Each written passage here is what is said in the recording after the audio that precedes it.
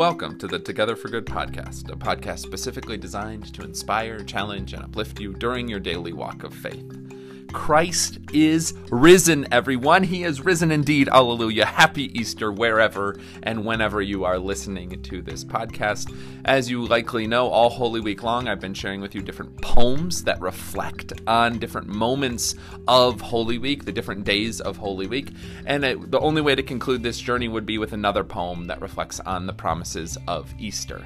This one is one that I wrote actually several years back, and it really reflects on some conversations I had with a mentor, the pastor who's mentioned in the poem, and his experience that is of the meat of the poem itself. That very much mirrors some of my mentor's experience and some of the things he said to me about the resurrection and the promises of Easter.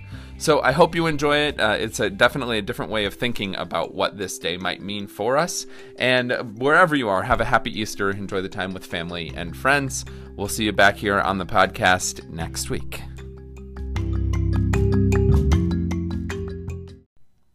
Bruce Willis, Nicole Kidman, Gina Davis, Christopher Walken, and Patrick Swayze have all played ghosts. They have something else in common.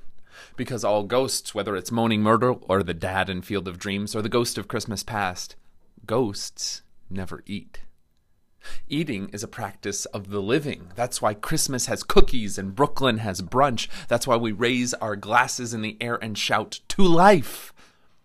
And that's why, after Jesus was betrayed, beaten, bruised, abandoned, buried, and born again, he ate a broiled fish. As if to say, I am not a ghost. This is not a drill. He who is me is risen. Each groggy Easter morning, we tell this story. As the smell of lilies float down church aisles and dressed up families paste smiles on as they search for their place in the program. Visitors in a foreign land, gathered again to hear the same story as last year. And even though the gathering is smaller than it was the year before, the attempted celebration is more. More flowers, more prayers, more songs, more bass. And yet, the story remains the same. He is risen. Perhaps it's the absurdity of the proclamation or the complete lack of anticipation, but the resurrection news seems more dead than ever. Easter has become nothing more than a gathering of zombies and lily pollen telling last year's ghost story. Jesus was not a ghost, though. He wasn't a zombie either. His appetite was for broiled fish, not human brains. It was resurrection, not reanimation. And telling this story can draw us all into a promise that's meatier. That's what the pastor was getting at when he began his Easter sermon by saying, "My son is a screw-up. He is defiant, non-compliant, an abuser and a user, but I'm getting ahead of myself. You should know him on a first-name basis because it just so happens that the case is that the police know him by name. John. His name is John. Last week, the cops stopped by because their old friend John had been selling ganja out of his house. And I found this news more than a little troubling because for the last 29 years, my house has been doubling as a home for John. My son is nearly 30. And he is still trying to sell drugs and peddle pills to undercover cops who know him by name from under the same roof as his parents." My wife explained to John that he wasn't fooling anyone, that his budding business was officially done, that the cops knew and we knew that instead of building a business, he was actually building his own tomb, that drugs would under no circumstances be sold from his childhood bedroom. These moments and conversations are now just something that we assume.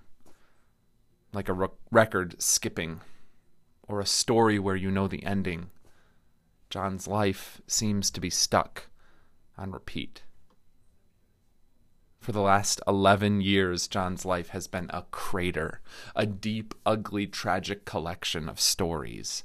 Because for the first 11 weeks of his life, John was in an incubator. He was born at 29 weeks.